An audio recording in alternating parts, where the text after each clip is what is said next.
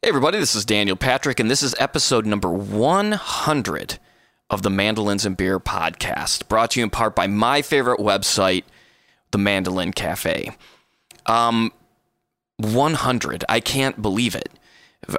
It blows my mind. I mean, I didn't think 100 people would listen to an episode, and now that we're at 100 episodes, it's just, it's crazy. And then to be interviewing Sam Bush, who... when I wrote out all the mandolin players to think about, like, who could I interview for a podcast? The top name was Sam Bush. So when I got the notification that I was going to be able to do this interview, I had to sit down for a little while and just do a reality check. So I want to thank, I say at the beginning of every episode, brought to you in part by Mandolin Cafe. And Scott, besides just being an invaluable source for this entire mandolin community, has also been an invaluable source for me in this podcast. And I really want to thank Scott for everything that he's done to help me out with all this. So thank you so much, Scott. And I want to thank all the listeners and everybody who's advertised on this podcast over the last 100 episodes. I mean, I'm blown away, and I want to thank you all so much. I really sincerely mean it. So there's that. Get all verklempt thinking about it. This episode with Sam was 2 phone calls. Sam's such a great guy. I want to share 2 Sam Bush stories real quick with you. One is this episode. We talked so long before we even started recording, and then as we went on, we actually had to do a second phone call because he had another phone call to take and do some business stuff. So we actually had to do this over the course of a couple weeks. And I just thought it was so awesome that Sam is so cool that we just talked forever, it felt like. And then also, I got to open for Sam. We talk about this. We did this episode in March, and I got to open for Sam when he came to Charleston with my band. And, I got to talk with Sam for a while before we sound checked, and then we had to sound check. And our little dressing room area was outside of where Sam's was. We were warming up, and Sam comes into the room just to take time to introduce himself to everybody in the band. And it's just such a classy guy and such a cool moment. And again, we talked with Sam for so long, my phone was buzzing in my pocket. And I look at my phone, and it's the sound guy, and he's like, "Where are you guys at? You guys start in 5 minutes." And that's the magic of Sam Bush, man. He's just so cool and so sharing and kind. You just kind of lose track of time. So I just wanted to share those stories and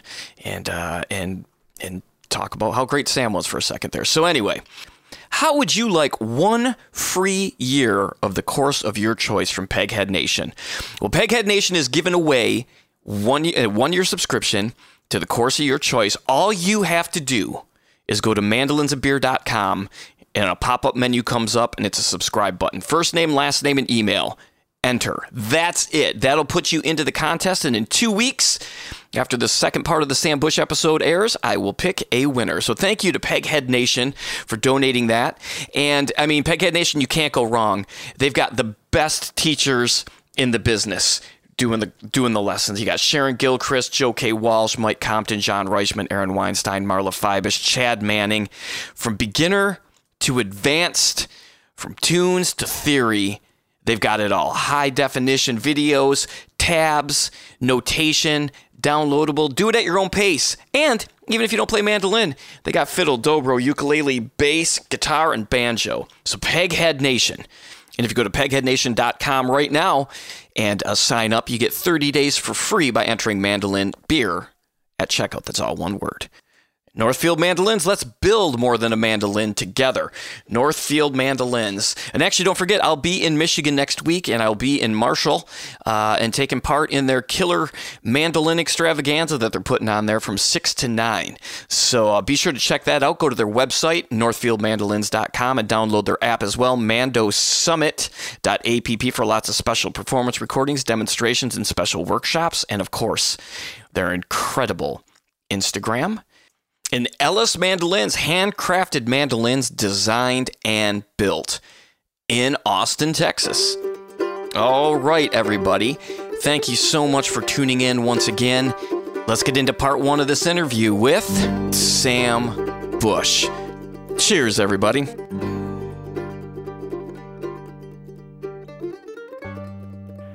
All right, everybody, and now it is time to introduce my absolute hands-down favorite mandolin player, one of the main reasons why I play mandolin and how I got to do this podcast, the amazing Sam Bush. Sam, how you doing? I'm doing great. It's, springtime as we speak, and it's just kind of like new lights budding all around, and pretty hopeful feeling in the air. Yeah, for sure. And for multiple reasons. It's 2021. Yeah, exactly. It's a new year, and I can see on the horizon some festivals are going to start popping up again. Baseball season's going to go on, so I'm ready. Let's play music and baseball. So, a quick baseball question. I'm also a baseball fan. What'd you think of the expanded playoffs last year, where they did like the extra wild card stuff? I liked it. Mm-hmm. I hope they don't do it every year. But one thing I did like about the playoffs is that they stopped starting the runner on second in extra innings. I don't know. That seems kind of like a T-ball thing to do. I'm not sure about that. But, yeah, for sure. But there's rule changes and stuff that I like. But I think what I did love about the expanded playoffs last year is that in that shortened season we got to see more ball. So that was fun. And you're a Cardinals fan. I am. I grew up outside Bowling Green, Kentucky. And one of the reason for becoming interested in the Cardinals is that you could get out of St. Louis 11:20 a.m. KMOX, the station that broadcast the Cardinals. So I was born in 1952, so I literally I listened to Harry Carey and Jack Buck, Cardinal announcers when I was a kid. So I listened to radio and hear the games with Bob Gibson and Stan Musial. So it's pretty. They were just and every once in a while, they'd be on TV because at that time, TV baseball consisted of the Saturday afternoon game of the week on CBS. That was more than half the time the Yankees, and then the other National League teams would basically be the Dodgers and Cardinals. It seemed like. So I did get to see Stan Musial on TV and stuff. Oh, that's awesome. Yeah, and then the great Ozzie Smith, obviously.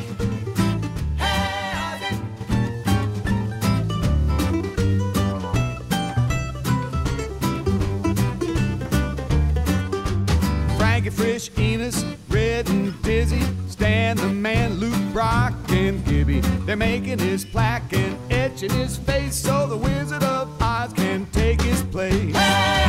He's number one with love.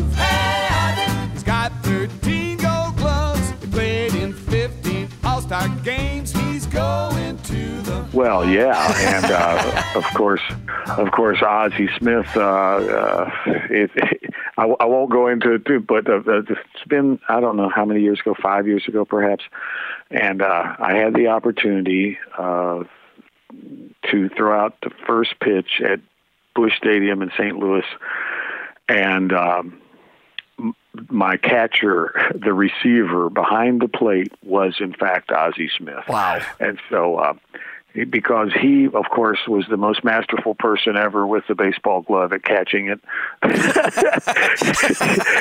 Let's put it this way: if there'd have been a right-handed batter in the box, I would have hit him in the left ankle.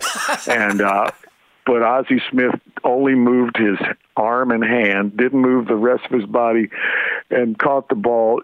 So I didn't bounce it, but it wasn't over the plate. Let's put it that way.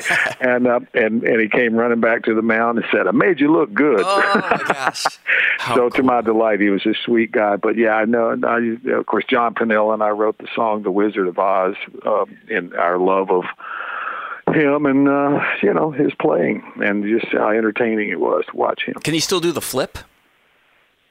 I bet he can. I bet he can. Would have to stretch a little bit, a little warm up. I bet he can.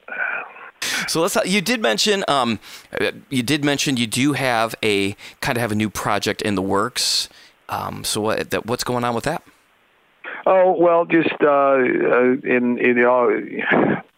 I like. I don't think I'm unique here, but during 2020, I'd actually started working on it before. And when my wife and I go to the beach, when Lynn and I go to the beach down at the Gulf Coast of Florida, I like to sit around and make up tunes and have a recorder there and take the 5 bluegrass instruments I can play with me, and I can't play dobro, but I play all the rest of them, and I started, basically I would put tunes on what I still call tape, put tunes on tape to just to show the band, and then it got it got more serious about it when a friend brought over a real digital recorder, and realized, this is all digital now. I can make over, it's okay.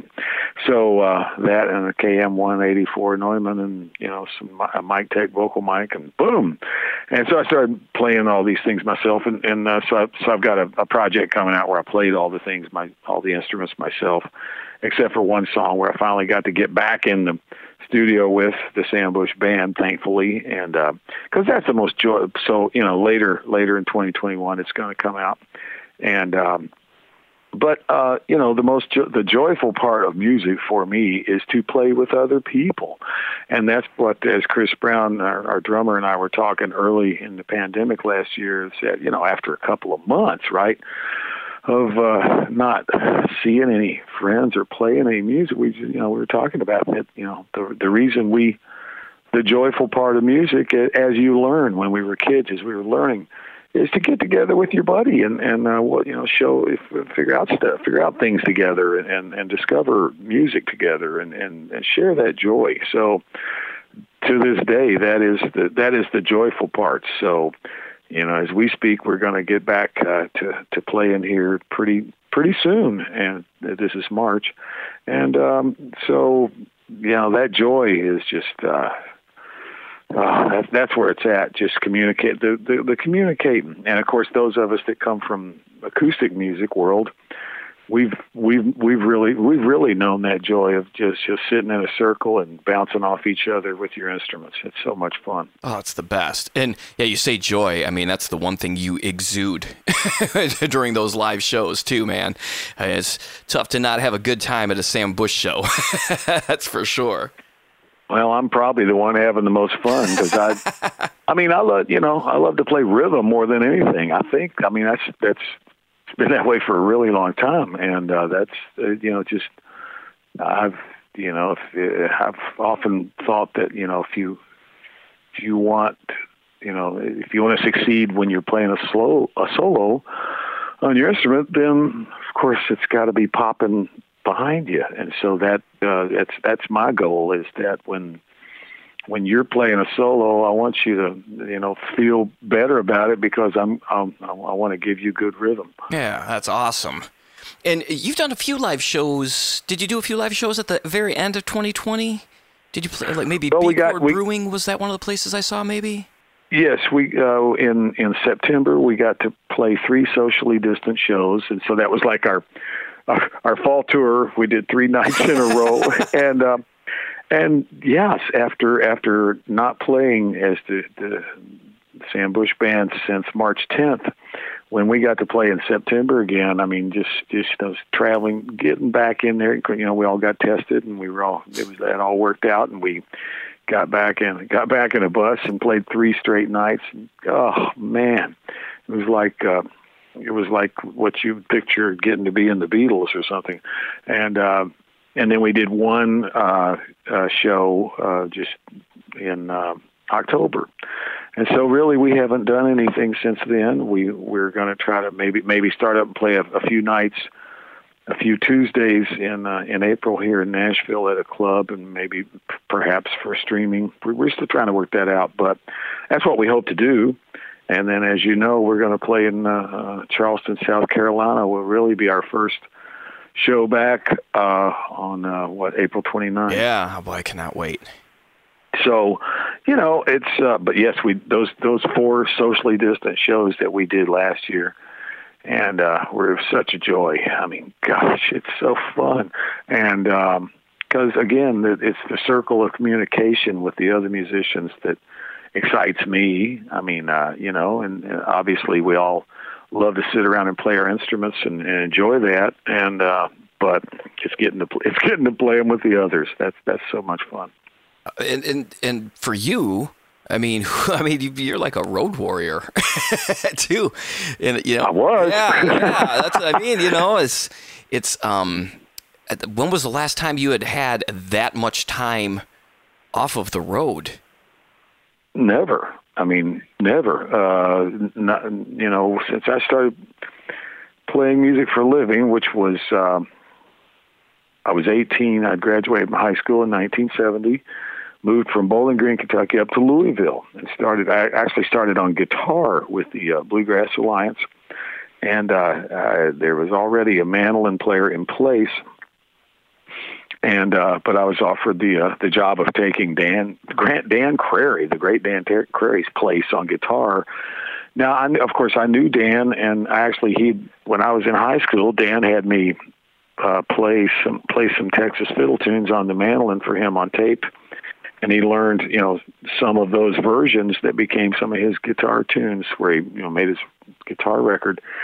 First guitar album, and so we knew each other, and I had a good a visual memory of how Dan's fingers worked, because first thing I wanted to do was try to copy Dan's playing in that band, because that was the sound of the group, and it wasn't until moved up to Louisville and started playing guitar. And I was only in the band a couple of months when we went to Reidsville, North Carolina, and that was the Labor Day weekend festival at Camp Springs. And a friend named John Kaparakis said, man, there's a guy sitting out in the field over there that's playing guitar like Clarence White. And we went over and listened to him, and he was the world's skinniest man sitting on those old blue Martin Unipack cases that used to make. They were new at the time, and he was playing a brand new D45. Well, it belonged to whoever owned that case, and it was in fact a guy only a year older than me. Who was 19, I was 18, and that was Tony Rice. And so that was the fall of '70, I guess. Yes, and so that's when. Met Tony right there when he had seen me play on stage with Bluegrass Alliance, and we struck up a conversation, and that's when I got all excited and man, if you come play in our band, I could go back and play mandolin. And then I go back to the campsite, and of course we didn't get hotel rooms then. It was a campsite, right? So go back to the campsite and say, hey, I just got this guy to play guitar with us, and that's where the other guys in the band went, what? That's where young Sam finds out the youngest, dumbest guy in the band does not go offering somebody else a position in the group. And so, but anyway, once Tony came back over and started playing with us, it was only within a couple of weeks, he moved to Louisville and started playing guitar with us, and I got to go back to mandolin. And so that's how kind of got started professionally. So from that point on, I mean, it's always been just it's kind of funny to me, when talking about when I see the term touring. I mean, yes, we do tours of sections where you go out for a couple of weeks, and we play and have a tour of Colorado through Utah. That's what we were on last 2020 when we were, just coming back from that when the pandemic started. But really, if like for instance, the whole career of Newgrass Revival, for 18 years, we didn't tour. We went on the road. We lived. You just go play. So it's been a 50-year tour, really, and it kind of went by. Because I didn't think much about it till we were in the middle of 2020 that, wow, I've actually been on the road. Now, of course, we don't go out and stay out for months. But, I've been on the road literally for 50 years. And it was like, wow, it's kind of amazing to think about. And very fortunate that, still up and running, and of all the things that can happen and mishaps that can occur and what have you. So I've been pretty fortunate that I've been on the road that long, and I always wondered what it'd be like. Well, maybe someday want to retire. Well, I feel like I've been retired for a year, and boy, I'm not ready. Yeah, I'm not ready. So and of course, I think those of us that when you get out, and anybody in a group, I think you'll find that your muscles and your set of chops that you develop from playing with, particularly with certain other people, that they're just different than the ones you have sitting around and playing it by yourself. So right now, I'm looking forward to getting my stage muscles back. Yeah, I spent a lot of time woodshedding on the couch this past year, and I remember the first live gig. I'm like, somebody better practice standing up more often. Exactly. Yes, just this past Saturday night, I played on the Grand Ole Opry, and due to COVID at this time, we couldn't bring the band. So I played one song by myself, singing and playing guitar, and then I played another one with the House Opry Band. But for a week before that, I practiced standing up and singing, and well, I can definitely sing better standing up anyway. That comes from training in high school mixed chorus. It's sometimes easier to play better when I sit down, I'm cradling that thing and you're really down over it and cradling, it's resting on your knees and what have you. And, but you're right. It's a whole different set of chops standing up. You said something a little bit ago that is just in the bluegrass world could have been it could be a whole new ball game. Is if that meeting with Tony Rice had not happened in that field, you could have still been playing guitar and never met Tony Rice. And the fact that I can't even comprehend those two things. Like if that meeting happened. I don't think the world needed me to play the guitar. I mean, if anything, I think it's pretty well. I mean, I grew up loving the mandolin around the house.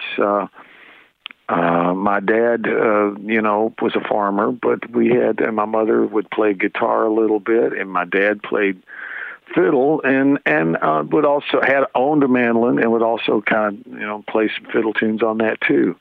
And he listened to the great Grand Ole Opry fiddler, Tommy Jackson.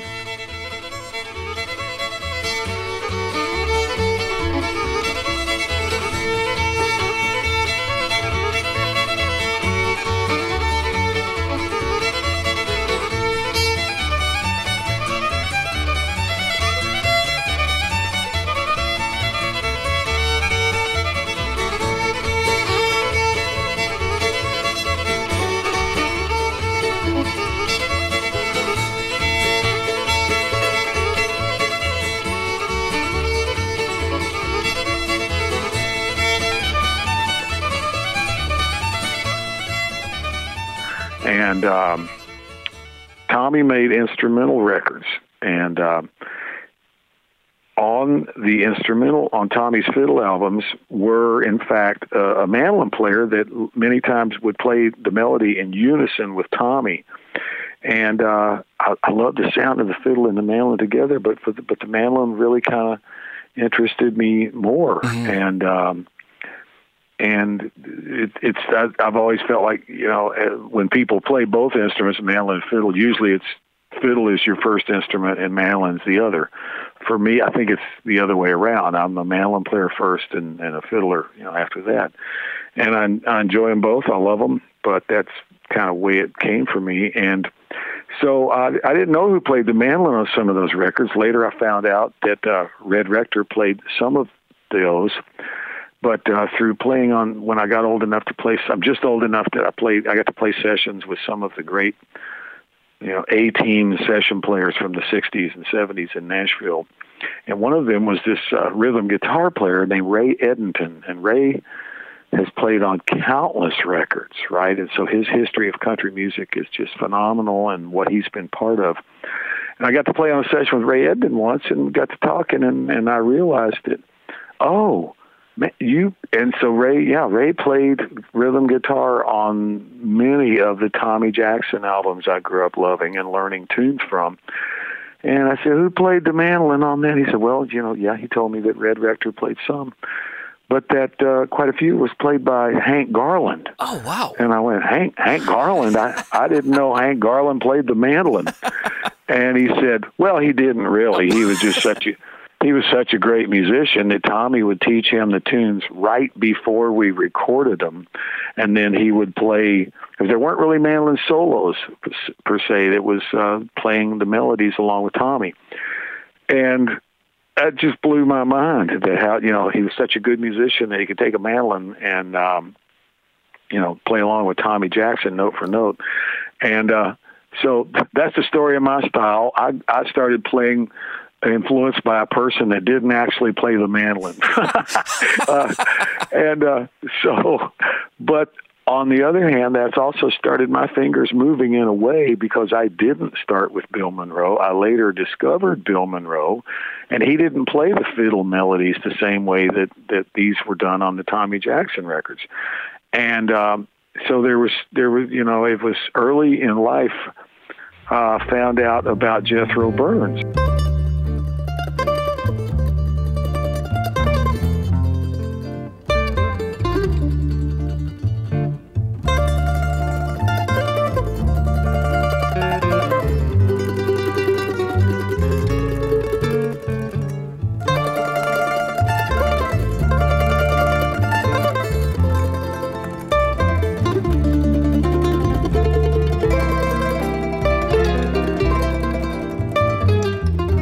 Because when I was a kid, if my dad, I don't know how he would know this, but, every once in a while he'd let me stay up late when Homer and Jethro would be on one of the late night shows, which was either at that time, The Tonight Show was Jack Parr, and Joey Bishop had a show, a late night show. And that was the one where Homer and Jethro were actually on Joey Bishop more. And you'd see them also on a network show, the Jimmy Dean Show. And but my dad, I remember we were listening, and it's just like the scene out of the Coal Miner's Daughter movie where, you see people sitting around literally showing them listen to the Grand Ole Opry on Friday and Saturday nights. Well, we lived close to Nashville, so we got great radio reception. And I remember one night, and I had discovered Bill Monroe, so I thought, wow, this is another great mandolin thing. He's the guy on the mandolin, and of course he is. But I remember hearing Bill Monroe one Saturday night play John Henry. John Henry out upon the mountain, look down on the other side. How the mama she told John Henry was no more. He laid down a hammer and he cried, Lord, Lord. He laid down a hammer and he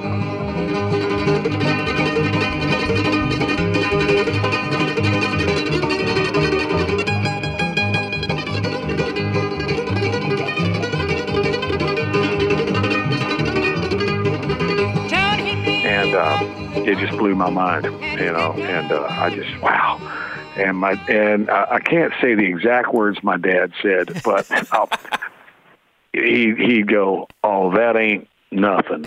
Let's say he said, that ain't nothing. He goes, you need to hear Jethro Burns. Wow. So my father wasn't necessarily a bluegrass fan. He was just a fan of fiddle music. For that, a fiddle, he wanted to be part of that. But bluegrass, of course, had the great fiddlers, so he liked that part of it. But I was the bluegrass fan, not so much my dad. But at any rate, yes, he was right. I did need to hear Jethro Burns more.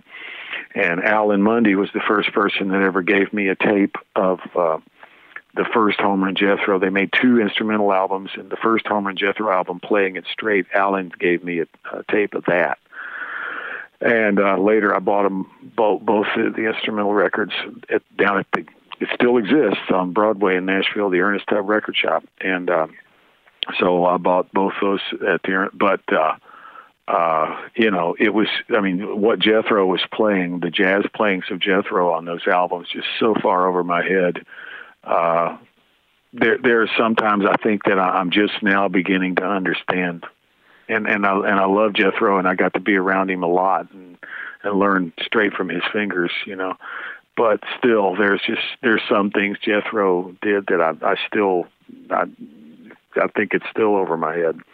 So, so for entirely different reasons, my two biggest influences right off the bat as a kid were Bill Monroe and Jethro Burns, and they're nothing alike, and but they're both wonderful, and but I also had the great advantage of being growing up only an hour from Nashville, getting to see on TV, particularly Bobby Osborne and Jesse McReynolds. Oh, yeah. Those two. And again, nothing alike. And I knew when I was a kid that Jesse was the most unique of all these people, that was the only one that never didn't try to copy Bill Monroe necessarily. Right. That was his own man, his own person,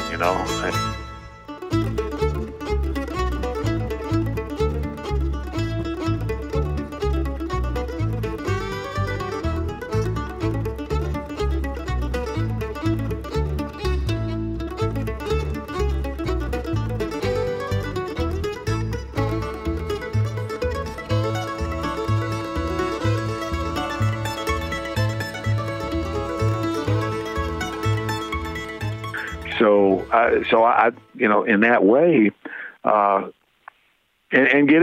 got to see Bill Monroe on TV, and so I thought everybody got to do that, right? That Bill Monroe was on everywhere in America. No, he wasn't. I was watching Nashville local television shows, and so I got to see Monroe and the Osmond brothers and Jim and Jesse.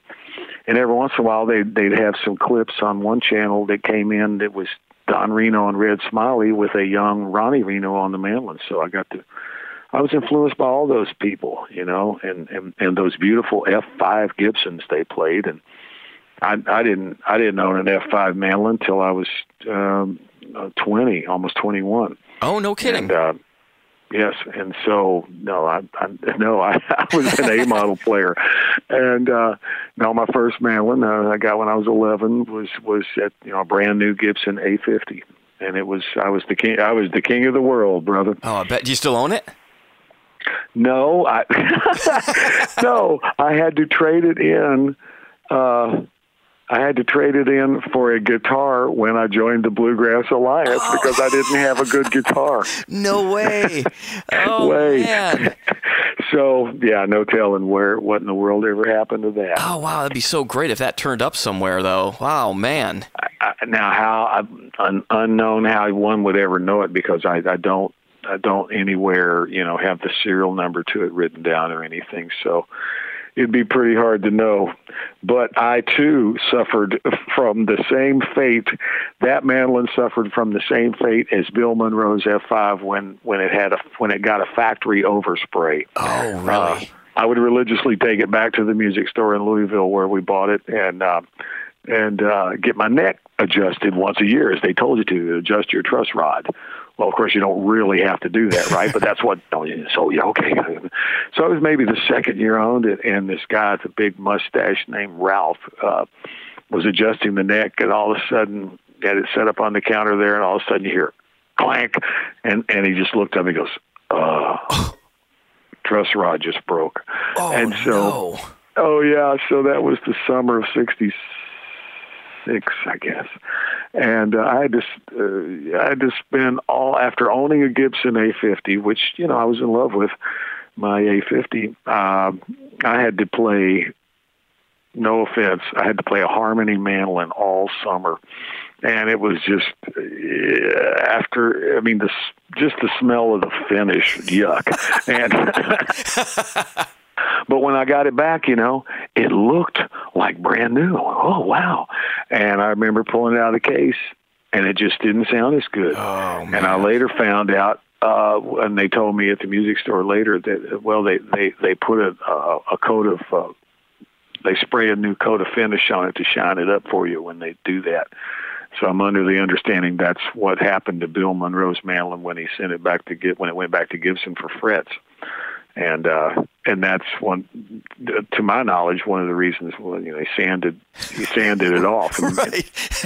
got mad enough to dig the word Gibson out of the headstock. So it happened.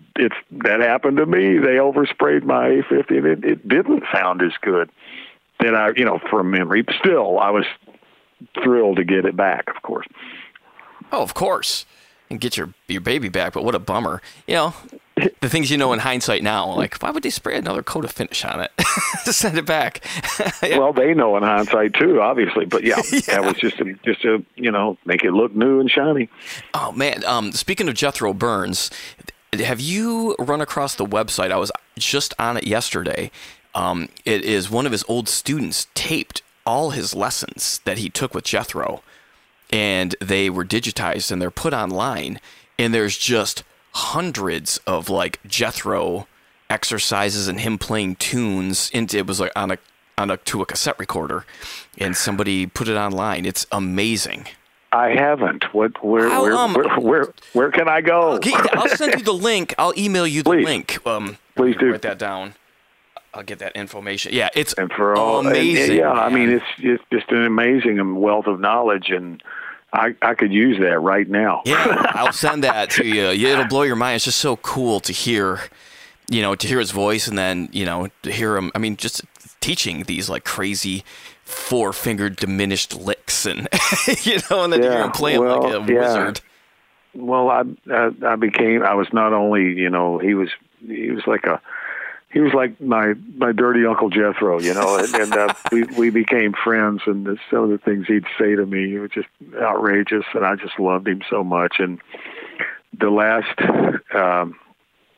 I knew how sick he was, and so it was.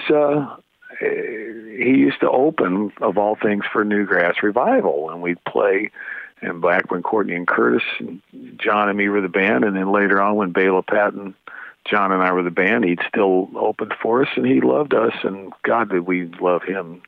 And he loved my wife, Lynn, and then, she loved Jethro, and they would talk while the Newgrass boys played, and then he'd, get up and play with us. But I was taping him, and as it turned out, it was the last time we ever were on the same bill, and he said the funniest thing, and he said, "Oh, look, there's Bush with his tape recorder." Don Sternberg does the best Jethro imitation. He does, sure. Mine's a poor second to Don's, or fifth to Don's. But at any rate, wow, look, there's Bush with his tape recorder. God, they're cute at that age. And I know what he's thinking. He's thinking, gosh, I hope he never dies.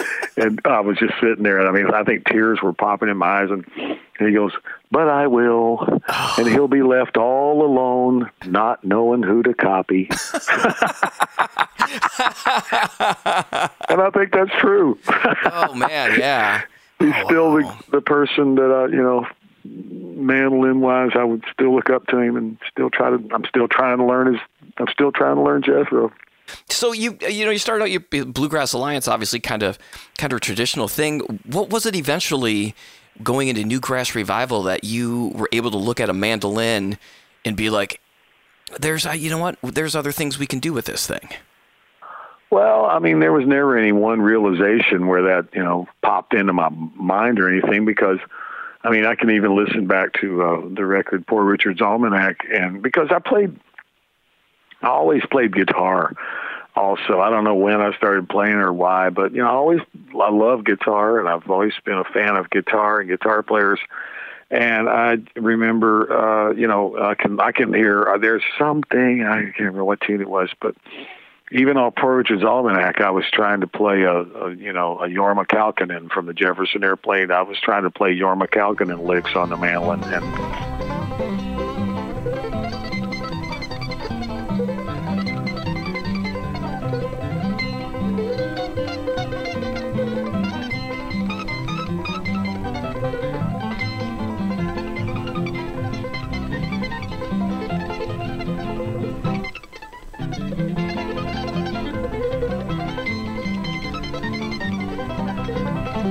so I always, I would play get electric guitar in the high school rock bands, but at the same time, I might be in a bluegrass band where I played either mandolin or fiddle. And it was all just, one big sound of music I was trying to accomplish. And so there was never any one realization. But, I just recently listened to a whole tape of now it's a CD somebody made for me. But the Bluegrass Alliance, when, a whole set when we had, Tony was in the band, and so it was pleasant memories. And, but we were trying all kinds of stuff. I remember we had certain tunes that we did that, I think we recorded a couple of songs with Tony in a studio that I have no idea what would have ever happened to them. And, but we did things like, the Lovin' Spoonfuls, Darlin' Be Home Soon. Tony would sing the song originally done by the Seekers, I Know I'll Never Find Another You. And we just had all kinds of things we were trying. And, it was just that when Tony left the band, Curtis Birch replaced him. And it was just a couple of months later, we had this falling out with Lonnie, our fiddle player, and come to find out he owned the name of the band, Bluegrass Alliance. And, so we just said, well, let's put it this way. The four of us quit. You can't fire me. I own the band. And it was true. He did. And so, okay, well then so we got a new name. But maybe with that, because we just started these jamming things. And one of the first practices we ever had, I still don't call them rehearsals because Alan Mundy made the joke one time. Well, if you rehearse, you have to learn dance steps. So we just practiced. And so we were having a band practice, and Ebo, the bass player, went into this riff that now I know where he got it from. I never thought much about it because I didn't listen to country music anymore at that time. It's the bass lick off Jolene, I think, by Dolly Parton. Yeah. And so Evo started playing that bass lick, and we would just kind of take turns playing improv in D minor over that lick. And then I remember all of a sudden that this old Courtney on the banjo just busted into Lonesome Fiddle Blues by Vassar Clements.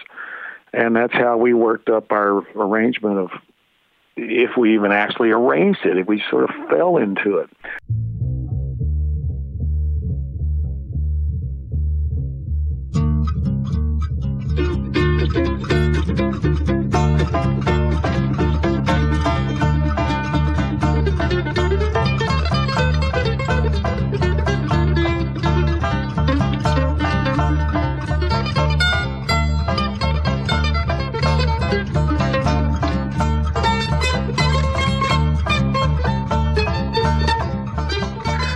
But discovering that playing open-ended solos was not certainly a new thing in music, for Pete's sakes, but it was just a new discovery for us and on bluegrass style instruments maybe. And because I'd been one of my good friends, and we still are, Ken Smith from Bowling Green. He played, or maybe even gave me the record, Best of Atlantic Jazz. And one of the greatest things I'd ever heard at that time was a version of the tune My Favorite Things. It was done by John Coltrane. Well, now I know that was probably one of the most commercial things John Coltrane ever did. Right. But to hear him improvise, he established the melody and then improvise over just one chord, and that's the first time I really realized about that. But I'd also been hearing, in the world of rock and roll, hell, I used to be in a rock band. We played Inagata Davida, so that was, a 15-minute long song, and where the guitar just got to keep soloing, and that's the way the Jefferson Airplane did it, but especially the Cream. So I was a fan of Clapton on the guitars, and Yorma especially in the Airplane. I listened to some Grateful Dead then, but it was really the Cream and Hendrix. Where I thought about just jamming, over these changes and getting to play. And I did it in high school rock bands on the guitar. So really, it just kind of led there. There was no real one, okay, I'm going to change the style of mandolin. That was never that. It's just, and with each, change that the band Newgrass Revival went through, brought in a whole new, way of playing, and that was about communicating with the other musicians. So really, there's, I'd like to say I had, there was a big stroke of genius to want to play different things, but it was really just what led me there, having been a lover of rock and roll, some, jazz, and bringing, and at the same time, figuring out how you could also bring Bill Monroe, Jethro, and John Duffy and Dean Webb into the whole thing. You and you guys got inducted to the Bluegrass Hall of Fame last year. Would you have ever imagined when you first started Newgrass Revival and kind of, playing a completely different style of music at some of these festivals, which I'm sure probably shocked some people, What is this? Like, would you have ever imagined being in the Bluegrass Hall of Fame with that, so far down the line? No, but I would never imagine that there would be such a thing as a Bluegrass Hall of Fame. That's a good point. I mean, this has really grown a lot. And, when I first, started playing for a living, festivals were in their infancy. And I was very fortunate that I did get to go to the first, definitely the first multi-day bluegrass little festival in Roanoke, Virginia in 1965. And, of course, and again, it wasn't a, this is what I want to do with my life moment, but it obviously led me to look what I'm doing, look what I'm still doing. And, led me that the love of congregating, because the first thing that ever happened when I got to Roanoke and I was 13, after driving all night to get there, man, you pull up and it's, there's like jam sessions going on and different jam sessions.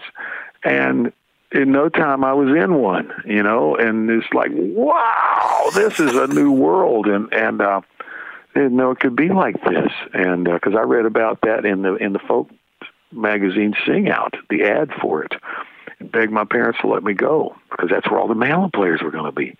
And, so at that first Roanoke, I got to see, Ronnie Reno, Bob Osborne, Jesse, Bill Monroe, and I was in a jam session playing my A50 when all of a sudden what I now know is one of the best mandolins I would ever play, and it was a Lloyd Loar. The F5 was lowered kind of down in front of me, and I heard this voice say, "Hey, man, play a good one. I want to hear you play a good mandolin." And that's how I met David Grisman. Oh, that is a good impersonation right there, by the way. Dog lowered his mandolin into me. He wanted to hear me play a better mandolin. He said I couldn't play hearing you play that little A model. I knew you needed to play my mandolin. Oh, and wow. So that's where I met David, and he was on stage. So that was when I first saw what was called a mandolin workshop. And to sit there, and David was one of the performers in the workshop. It was Monroe and Jesse and Ronnie Reno and David, right? So wow. So, and to sit there and for them to show you how they played certain things, I mean, boom, what a moment I got to experience. Oh, wow. So I don't know how I got sidetracked on all that. No, this is great, man. I love it. But it was just, getting in on bluegrass at the ground floor. So I know where I was going. So festivals were still kind of our reward because once I started playing for a living, because what you really did was play in clubs for 4 or 5 nights a week, if you were lucky, and you could, get that amount of work, and where you only played music for a living. So that's how we got started in the Bluegrass Alliance, and we played 4 or 5 nights a week in a club, and then when the spring hit, in the spring of '71, late spring, we started going to some festivals, and oh man, was that fun to get out and and again, we didn't have hotel rooms yet. Courtney had an old school bus, and we lived in that. And it wasn't made the way you think of buses these days. Let's put it that way. And it was a 1957 International school bus. But still, sitting on top of the world. Are you kidding? Getting to go out and play music for a living. And so really the festival scene grew throughout that. And later that summer we got to play at Bill Monroe's Bean Blossom Festival. So we were doing the songs that Dan Crary had established with the Bluegrass Alliance. And when we did 110 Soldier at Bean Blossom, it went over like gangbusters. And Monroe was totally behind us. Bill was, he wanted us to play our kind of music. And he always encouraged people to play their music. And I think that, he liked it when people played like him, but he also encouraged, I know he encouraged us. And he actually gave the Bluegrass Alliance a song called Body and Soul. I mean, he had that, so he taught us that song. Body and soul.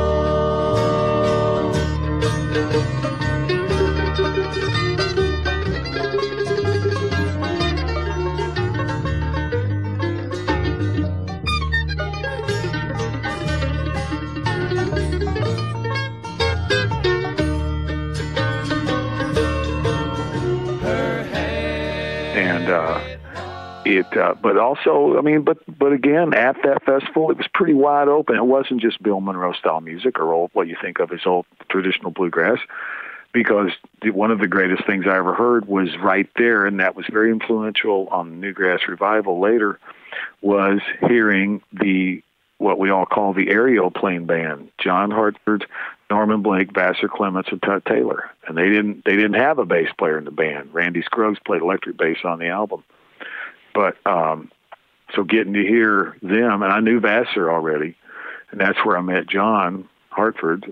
We all met him at Bean Blossom, and boom, we were in a jam session with them there, and they loved Hartford. If people knew him, you know that nobody loved playing an instrument and jamming with other people more than John Hartford of anyone I ever met.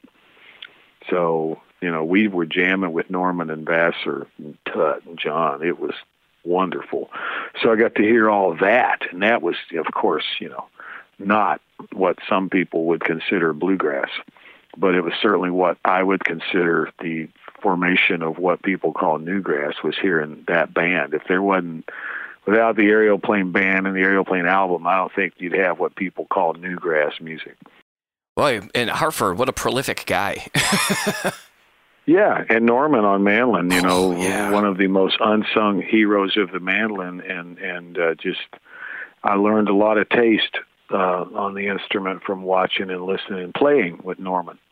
Yeah, he's. I just got a 1916 A2A1, and I named it Norman just because I remember seeing a video of him playing a similar pumpkin top kind of mandolin. I'm like, my Yamaha guitar. Curtis and Birch and I both owned Yamaha guitars at the time, and man, mine is just a particularly great sounding guitar, and it's only about 40 feet from me right now from where we're talking. And Norman Blake just hated my Yamaha. He said it's got a great sound, but I just cannot play that thing. And so back when they made Norman Blake Strings, the GTR company, George Tut and Randy, what became Gruen Guitars later, they made GTR strings, and there's a small miniature version of Norman's picture on the string package from his first album, Back Home in Sulphur Springs. That's Norman's first, but his first record with this great black and white photo of Norman on the cover. Slick Lawson took the photo. I cut that out and glued it to the headstock of my Yamaha. And the next time I saw him, I said, "Look at here, it's the Norman Blake Yamaha model." And oh God, and it's still on there. Is it really? Oh yeah. My gosh, that's cool. I've often thought about going to, because again, now we know great people with Pearl and stuff, and I still might have somebody someday artistically inlay Norman Blake in the headstock of that guitar. That would be amazing. That's still on there. The piece of paper is still glued on there. Yeah. The name of that guitar is Norman, by the way. Whether he likes it or not. I talked to him recently. We had a wonderful talk. Yeah, that have you heard that newish album that him and Compton just put out?